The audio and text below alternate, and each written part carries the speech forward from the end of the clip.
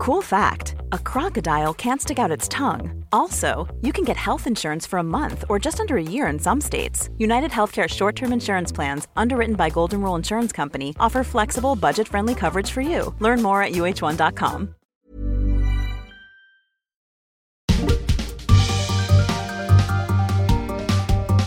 I'm Jordan Smith, a senior reporter for The Intercept. Welcome to Dissent, an Intercepted miniseries about the Supreme Court.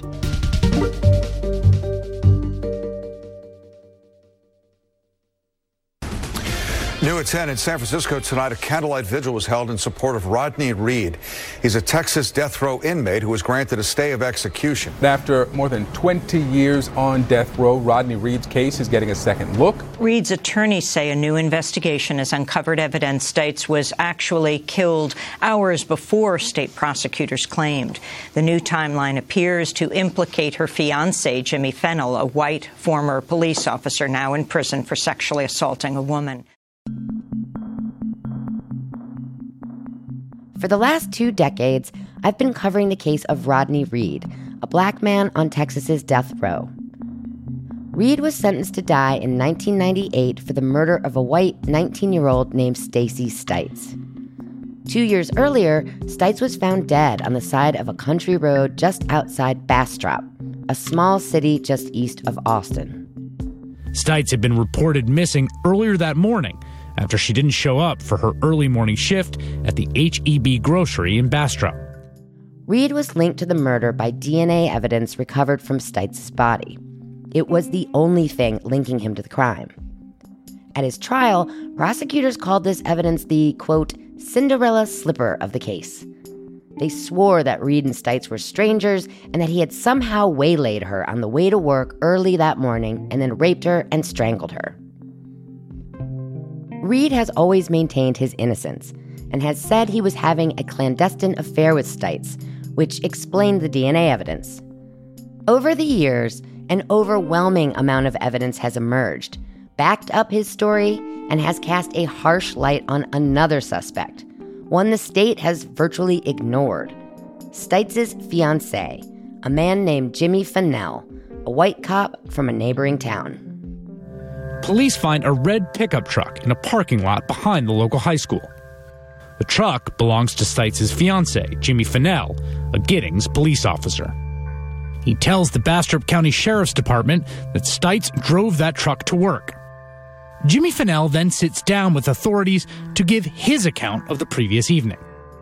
Dozens of witnesses have come forward with new information. Some have said that Reed and Stites did know each other. Others have said that Fennell and Stites had a troubled and violent relationship, that Fennell had found out about her having an affair and was furious about it. Despite all of this, Rodney Reed has faced execution multiple times over the past several years. His case is now before the Supreme Court.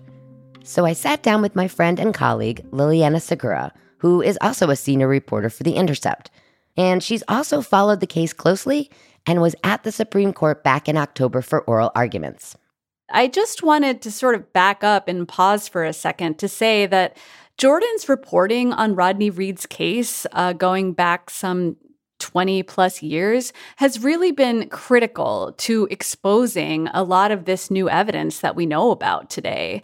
She's really a big part of the reason that Rodney Reed today is one of the most well-known people on death row in this country. I first came to know about Jordan's work on this case long before I met Jordan, sometime in the early 2000s.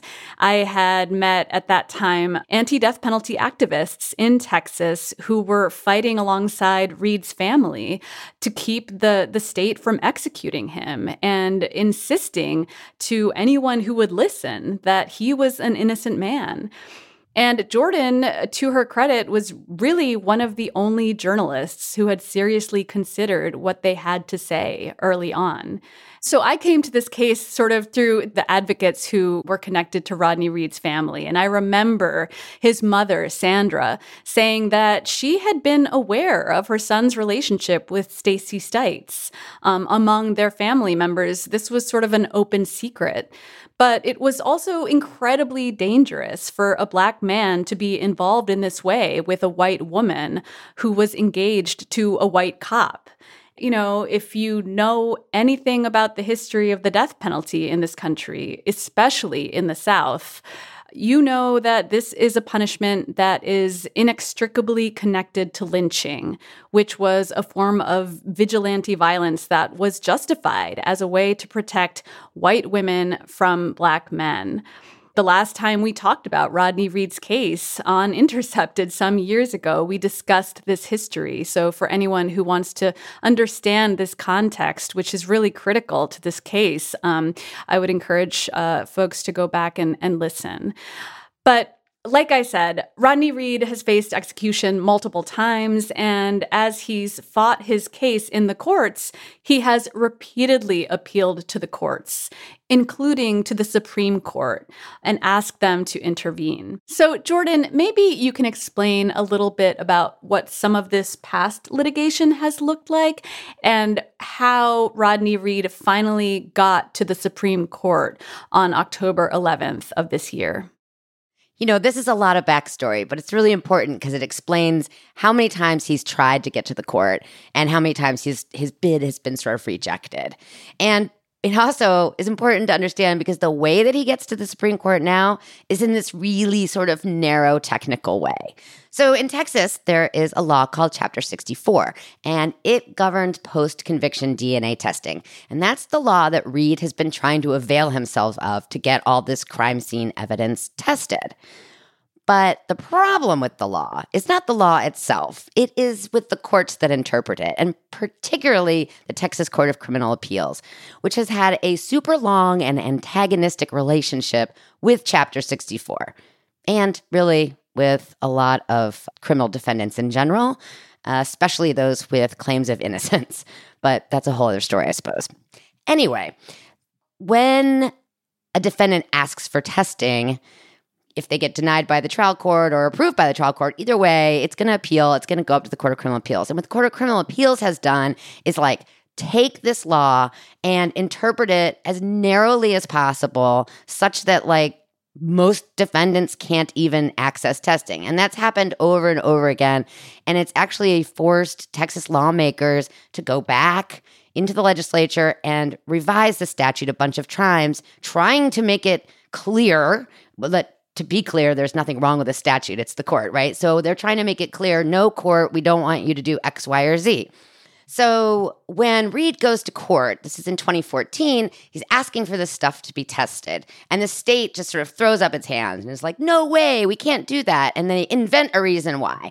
And the reason, they say, is because this crime scene evidence, critical crime scene evidence, has been stored improperly, essentially commingled, like items of evidence stored together. And the other problem they raise is that people had touched the evidence at trial, including prosecutors, without gloves on, meaning there was probable contamination in their mind with DNA, sort of being contaminated and creating impossible mixtures that would be too hard to sort out to have any probative, result. And so he gets denied. And it kind of goes back and forth between the trial court and the CCA for 2 years. CCA sends it back to the trial court in 2016, then it goes back up to the CCA, and the CCA in 2017 ends up being like, you know what, you're totally right. This contamination thing is a complete issue, and the statute says you can't have contaminated evidence. Well, the only problem with that is that the statute doesn't say anything about contaminated evidence.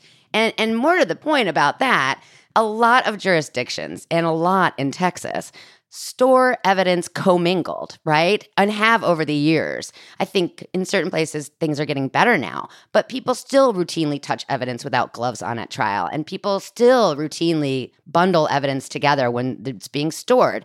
And that's on the state, because it's their responsibility to maintain this stuff. So denying them because of that, denying DNA testing because of that is a little bit ridiculous.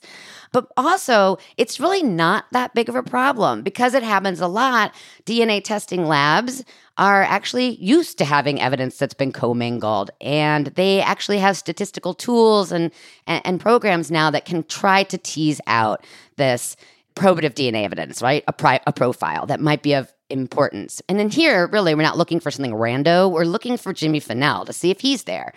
Anyway, but the court said, nah, it's been contaminated. And again, like I said, it's not in the statute. So that's, again, the CCA going outside the sort of four corners of the statute to come up with a reason to deny the testing. And it's that really gets us to the Supreme Court.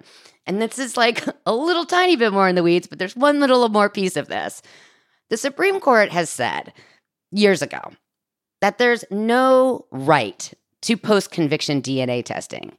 But what they've also said is that if a state is going to make a process for post-conviction DNA testing available, it has to be administered fairly.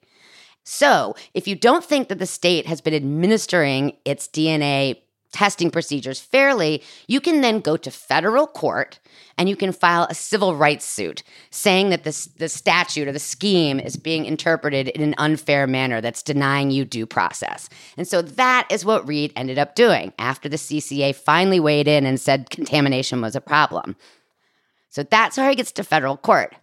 All of this context that you're talking about is so important because it shows not only the sort of technical legal posture that Rodney Reed has been in that has sort of ultimately led to this, but it also shows just how maddeningly lengthy and complicated and it's just this sort of mind-numbing process by which somebody ends up before the court. It's not actually about like how meritorious the question is. It's about sort of any number of different factors that come together to happen to allow a person to make their case. And in this case, I mean, one thing that I think about as you lay out some of this history is that, Rodney Reed had asked the Supreme Court numerous times to take up different questions in his case, including the very relevant question of whether it is constitutional to execute an innocent person, and that feels like an absurd question to be sort of posing in a sort of legitimate legal setting. Of course, it shouldn't be right to do that or allowable.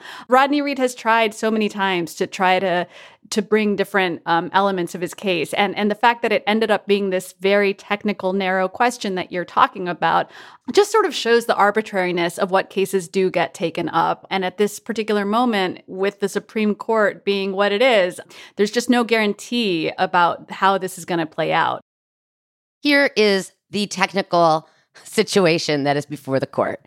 It is the state of Texas said that this federal lawsuit Reed filed should go away. It should be dismissed because they say he filed it too late.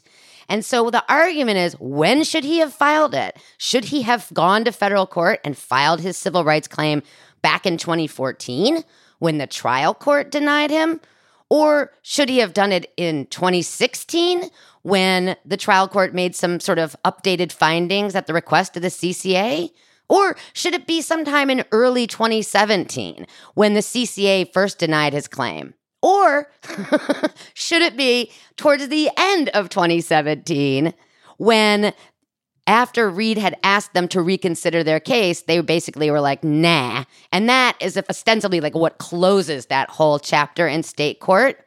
Now, according to the state of Texas, any of the first three dates would be the appropriate ones, just not the last one. Because if the last one is the one that really counts, then Reed did file his suit on time, right? So there's a 2-year statute of limitations on when you can file this kind of federal lawsuit, at least if you're in Texas. And so the first 3 dates, the one in 2014, the one in 2016, or the one in early 2017 would mean that the state wins and Reed gets bounced from federal court and ostensibly like loses any meaningful ability to ever test this evidence. But if he did the right thing and waited till the whole state court process was over, so the statute of limitations would start running at the end of 2017, then he totally filed in time and he should be good to go. So basically what the Supreme Court is here to decide is which of these dates is the dates that Reed should have filed. One thing that's important to note about Reed's journey to the Supreme Court and how many times he has unsuccessfully asked the court to review the problems in his case. In 2020, Justice Sonia Sotomayor issued a very powerful dissent from the court's refusal to consider his case. And it's really worth reading in full, but she highlighted some of the really profound questions that had been raised over Reed's guilt over the course of these past 20 some odd years. And really kind of called out Texas courts for refusing to confront them. And we included part of what she wrote in our piece that we wrote after this oral argument. But I thought it was worth quoting at least part of it, which is that she said, Reed has presented a substantial body of evidence that, if true, casts doubt on the veracity and scientific validity of the evidence on which Reed's conviction rests. She went on to write, there is no escaping the pall of uncertainty over Reed's conviction. So those are really powerful words. And this comes, somewhat 2 years before the court finally gets ready to hear this case. So the fact that this question of innocence isn't even the question before the court is just one of those disconnects that is hard to wrap your head around when you truly understand and appreciate the stakes of what they are actually talking about, rather than these deadlines, these absurd technicalities that end up being litigated when the day finally arrives. Yeah, and I would say on that note, I think you should pick it up there because it was kind of an interesting day at the court, and you actually got to be there. Maybe you could tell us a little bit about how that day went. So it's Tuesday, October 11th. There is a line around the corner of people waiting to get in to attend oral arguments. And this is the day that Rodney Reed's case is coming before the Supreme Court.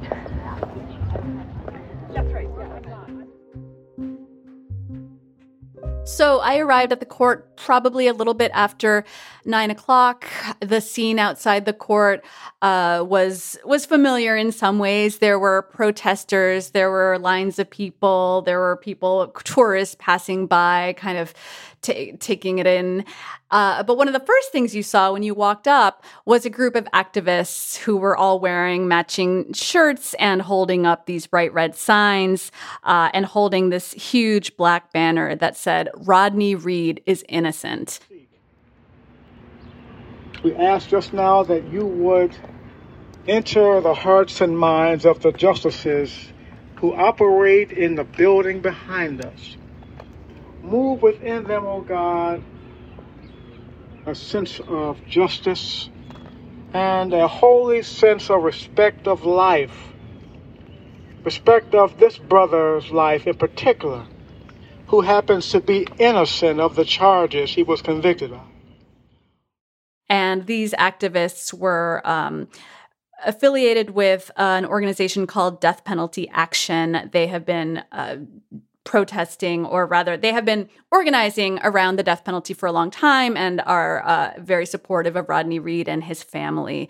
So when I walked up, they were there holding up their banner. There were speakers, there was some singing, and eventually members of Rodney Reed's family showed up and addressed some of the people who had gathered there. There was Rodney Reed's brother, Roderick Reed, who has been the most outspoken advocate in recent years, talking about his brother being wherever he needs to be to advocate for him. Thanks, y'all, from the bottom of our hearts for coming out and praying and standing with us, not just today, but over all these years, There was also Sandra Reed, who is Rodney Reed's mother, who is getting on in years, but has always been out front, telling her family's story and insisting that her son is innocent. And there was also Rodney Reed's nephew, RJ. This is Roderick's son.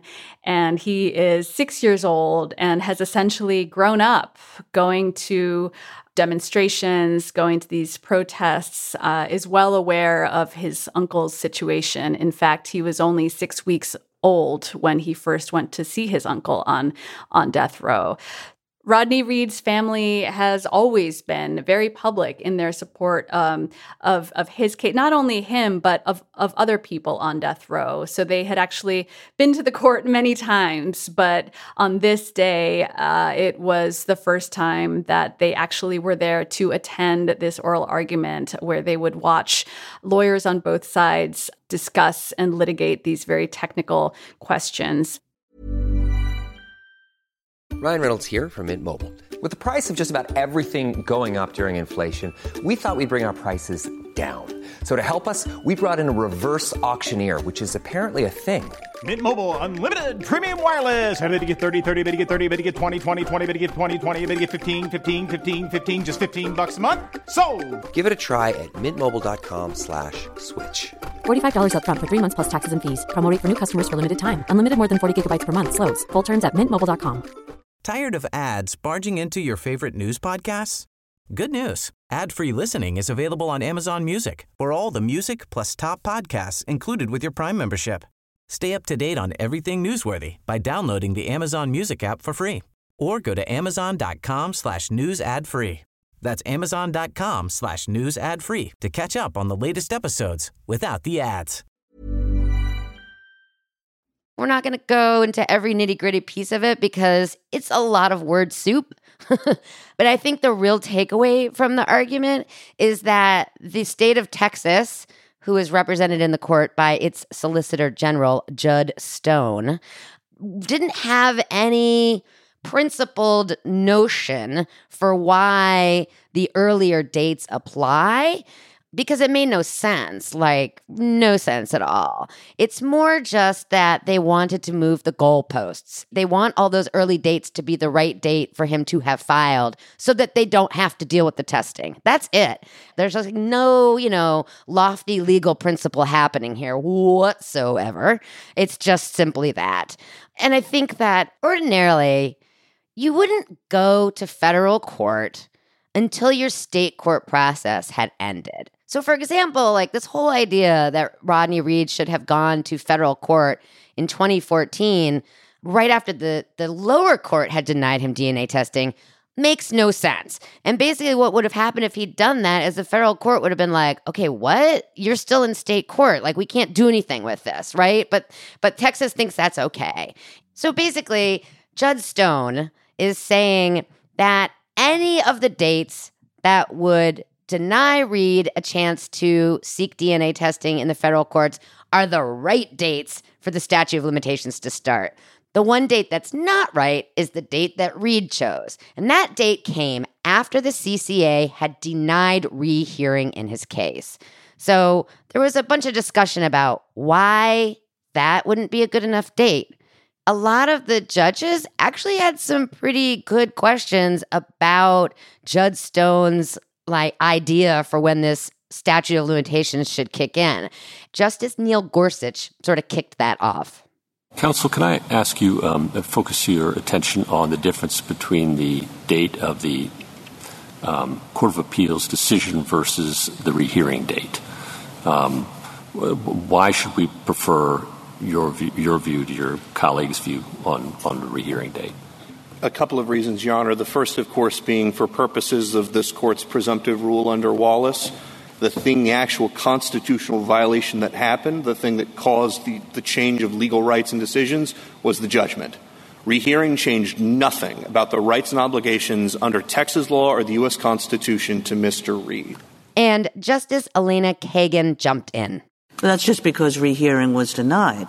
If rehearing had been granted and the decision had been revised, then it would have changed something. So why shouldn't we understand that this claim of Mr. Reed's, which is focusing on the authoritative construction, is focusing on the final authoritative construction, which we don't know about, until the end of the Court of Appeals process. 2 points, Your Honor. First of all, our rule takes account of that. In the rare case, and to answer Justice Alito's question, it's very rare that the Court of Criminal Appeals grants rehearing. In the rare case where there is a rehearing and the rehearing leads to a different decision which then imposes an unconstitutional condition of some kind, that will be the accrual date. Very uncommon, but at least that will be the defined order which will have changed the rights and obligations of Mr. Reed and any other litigant like him. But that suggests that there's a sort of changing accrual date. First we thought the accrual date was this, but now we think the accrual date is that. Why isn't the simpler rule just to say we don't know what the authoritative construction of the Court of Appeals is until the Court of Appeals process is concluded, the end? And he was kind of all over the place, right? Like on one hand, he's arguing that it should have been 2014. On another hand, he's arguing that it should have been 2017. Again, it's not really because he has some principled rule in mind. It's more that he just wants to deny Reed testing and make it more difficult for people like Reed to challenge the state of Texas for post-conviction DNA testing. And that's it. And, but it's kind of crazy that we end up as a Supreme Court with this case because as Judge Stone is in there talking about all this is the Supreme Court. They're not just ruling, in one case. So these other deadlines that Judge Stone is proposing would create chaos across the system. Nobody would necessarily know when they're supposed to file. I guess I'm supposed to jump in here while my state process is still going on. Or I guess when it first got remanded, I should do that. Or I don't know. Nobody's going to know, right? I mean, it's kind of crazy. What did you make of all of that? This has always been striking to me, the times that I have gone to the court, which has generally been in a case involving the death penalty or life without parole, which is that by the time a case gets to the Supreme Court, generally speaking, the sort of facts of a given case, the sort of basic facts and what you're talking about, these life or death issues, are sort of lost in this unbelievably overwhelming sea of legalese. And trying to follow the average oral argument is really, really challenging, even for lawyers, even for journalists who are sort of trained in some of this this vocabulary. And as I sat there and tried to listen to these oral arguments and follow them, I found myself quickly confused and lost. And part of it is because there are precedents in other cases and different sort of legal technicalities that are hard to grasp in real time. And part of it is also because literally these arguments make no sense, actually. In the case of Judge Stone, he was very good at delivering lines and making an argument sound way more legitimate than it should because of the sort of like technical nature of these arguments. He comes across like he's got this great moral authority and has this really legitimate legal argument. But when you start to peel the layers away, it's just a jumbled mess. I had a friend who I was talking about this with, a lawyer, and he said, stop looking for a principled position here. There isn't one. They just want to deny the testing, and in which case that there's, they just want to make a rule that denies testing. And I really think, unfortunately, that's the case. People who know even a little bit about how appeals generally work would know that this whole notion that Rodney Reed should have run to federal court in 2014 is kind of bonkers. Like, it just doesn't work that way. Justice Sonia Sotomayor sort of raised this whole thing that we were talking about where, if he had filed the federal appeal in 2014, like, what would the federal court do with it? So she had a few questions and a sort of back and forth with Judge Stone about that. So you're saying, what should the federal court do? Should it stay and wait until the appellate court says yes or no?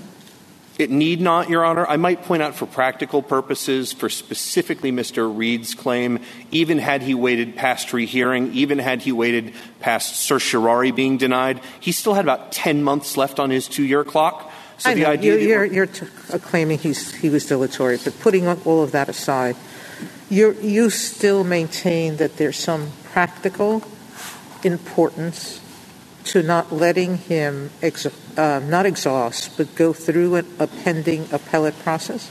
He may, Your Honor, if he wishes, but if he's already suffered a constitutional And so violation, now the federal court should wait or not wait? It need not, Your Honor. But it can. If parties request that it wait, that would be on a case-by-case basis. Waste of time. And, our newest justice, Ketanji Brown Jackson, also was echoing these concerns and was kind of wondering, what was the point of Judge Stone's argument? What's the point? If he goes to federal court pursuant to your rule while he's in state court, the federal court will just stay the action until the state court action concludes.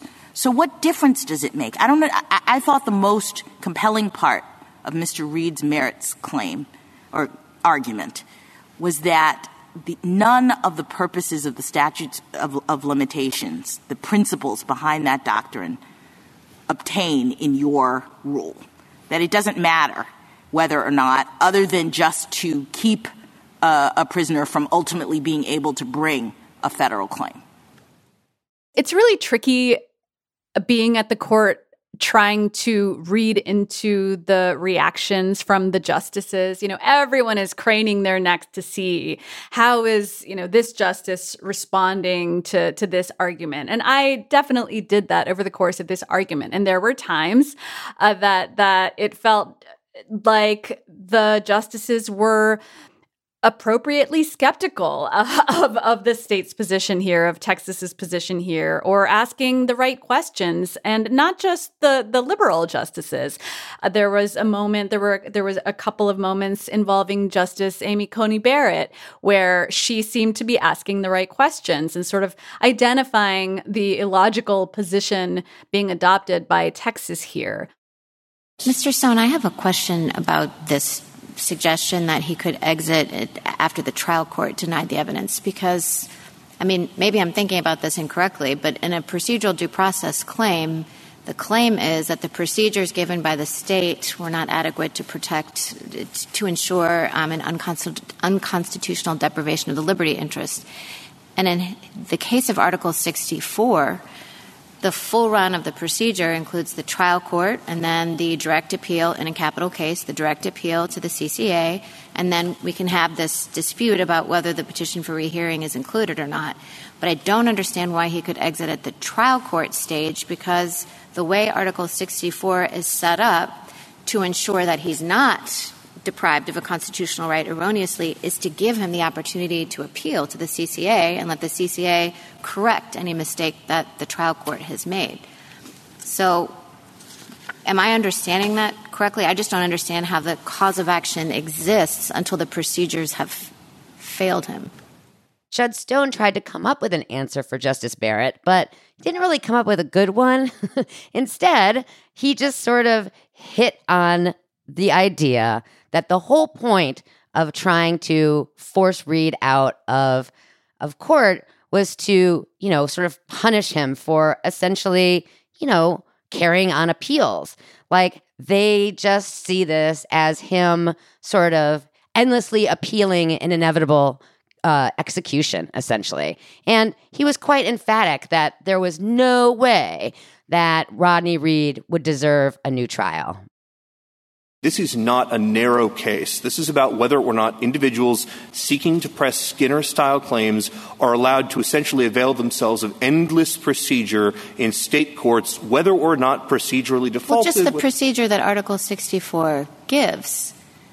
And I guess I don't see how this particular claim would have been ripe to exit the suit at trial court after the trial court ruled, because the claim is that the procedure, as you said, was fundamentally unfair, but it's not fundamentally unfair if the CCA could have corrected any mistake that the trial court had made, right? These are about opportunities for the procedure to run its course in a way that would correct any unfairness or any mistake made below. I think there's a basic difference between insufficient procedures due process claims and unfair procedures due process claims. But even if I'm wrong and you're right, Your Honor, that still means Article 64 provides him appeal up to the Court of Criminal Appeals and nothing else. It does not provide him in its own terms with petitions for rehearing, motions to recall the mandate, these other additional sort of miscellaneous potential motions that could extend the accrual date for purposes of candidly forestalling imposition of a capital sentence. She was asking the right questions. Some other justices were also asking the right questions over the course of the oral argument. And that's very important. But if we've come to learn anything doing this work, and in particular this year at the Supreme Court, it's that there is no real meaning to be found in asking the right questions. We have seen other cases where the justices seem to get it. They seem to understand that there is no real logic or law on the side of the state in a case like this. And yet that does not guarantee at all that they will come down on the right side of this. We saw this on full display in the case of Barry Jones, who is another man with a very compelling innocence claim, whose case went all the way to the Supreme Court. And earlier this year, the Supreme Court, despite having asked all of the right questions at that oral argument, despite seeming to grasp that Arizona's position made no sense and would require them to reverse their own precedent, they came down on the side of Arizona and sort of seemed to say, oh, well, we don't really care about innocence. And in fact, in that case, the state of Arizona's refrain had been, innocence is not enough. Even innocence is not enough to guarantee relief in this case. So that's very important to keep in mind as we await a decision in Rodney Reed's case. The Supreme Court truly does not care about innocence in any way that matters. And we have to be very clear about that. And no amount of asking the right questions is going to change that. I think it's clear that the state doesn't really care. And I suppose the biggest question is, will the Supreme Court care? There is something really important about the current political moment we're in which Americans right now are really questioning the legitimacy of this unaccountable right-wing court, because we see increasingly how it exercises its power in very dangerous and consequential ways. One thing that I've been thinking a lot about since I was at the court watching these oral arguments is that the Supreme Court it's not just that these arguments are awash in legalese. This is an institution that is just is awash in prestige. You attend these arguments and you sort of feel important. You feel the weight of history and the weight of the sort of all of this pomp and ritual that you experience while you're there, and all the ways in which we show great deference to these justices. In a way that makes it easy to lose sight of some of the life or death issues that are being decided. It's so important, and it's always been true in death penalty cases, that when you whittle it down to its core, these are justices who are ultimately deciding whether a person like Rodney Reed is going to live or die and be executed, in this case, truly on a technicality. And I think that those decisions and the arbitrariness of those decisions and how this plays out has always been true. It's just that we're currently in a moment where I think increasingly Americans grasp that maybe the Supreme Court shouldn't have the power necessarily to rule our lives in quite the way that we're seeing now. So it's an interesting moment for this case to come up. I also want to say, for all of the maddening legalese and inaccessible arguments that were on display over the course of this hour, there was a moment at the end that was like a balm,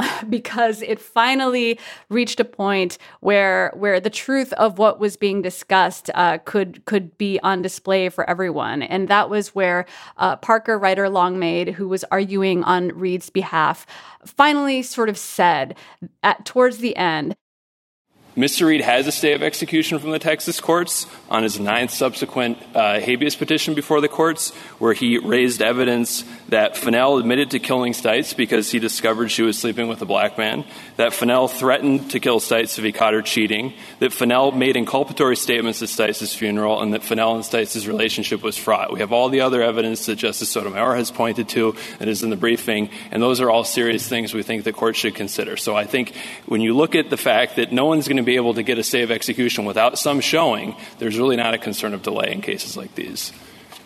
You really just laid it out in a way that might not have legal teeth, but that sort of acknowledge the truth of what we're actually talking about, where the real facts of this case and the evidence that's come out, the things that should matter the most, were finally uttered aloud. And that was really important.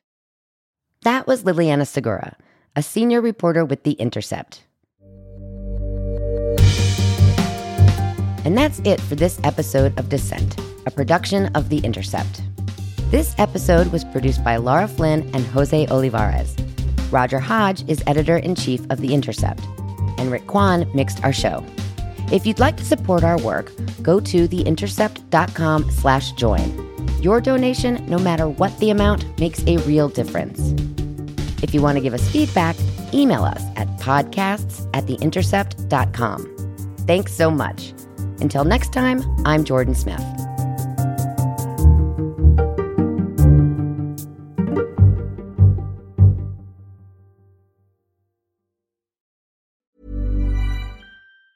Tired of ads barging into your favorite news podcasts?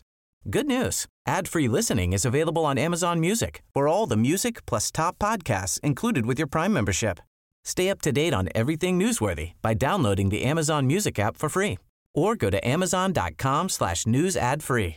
That's amazon.com/news ad free to catch up on the latest episodes without the ads.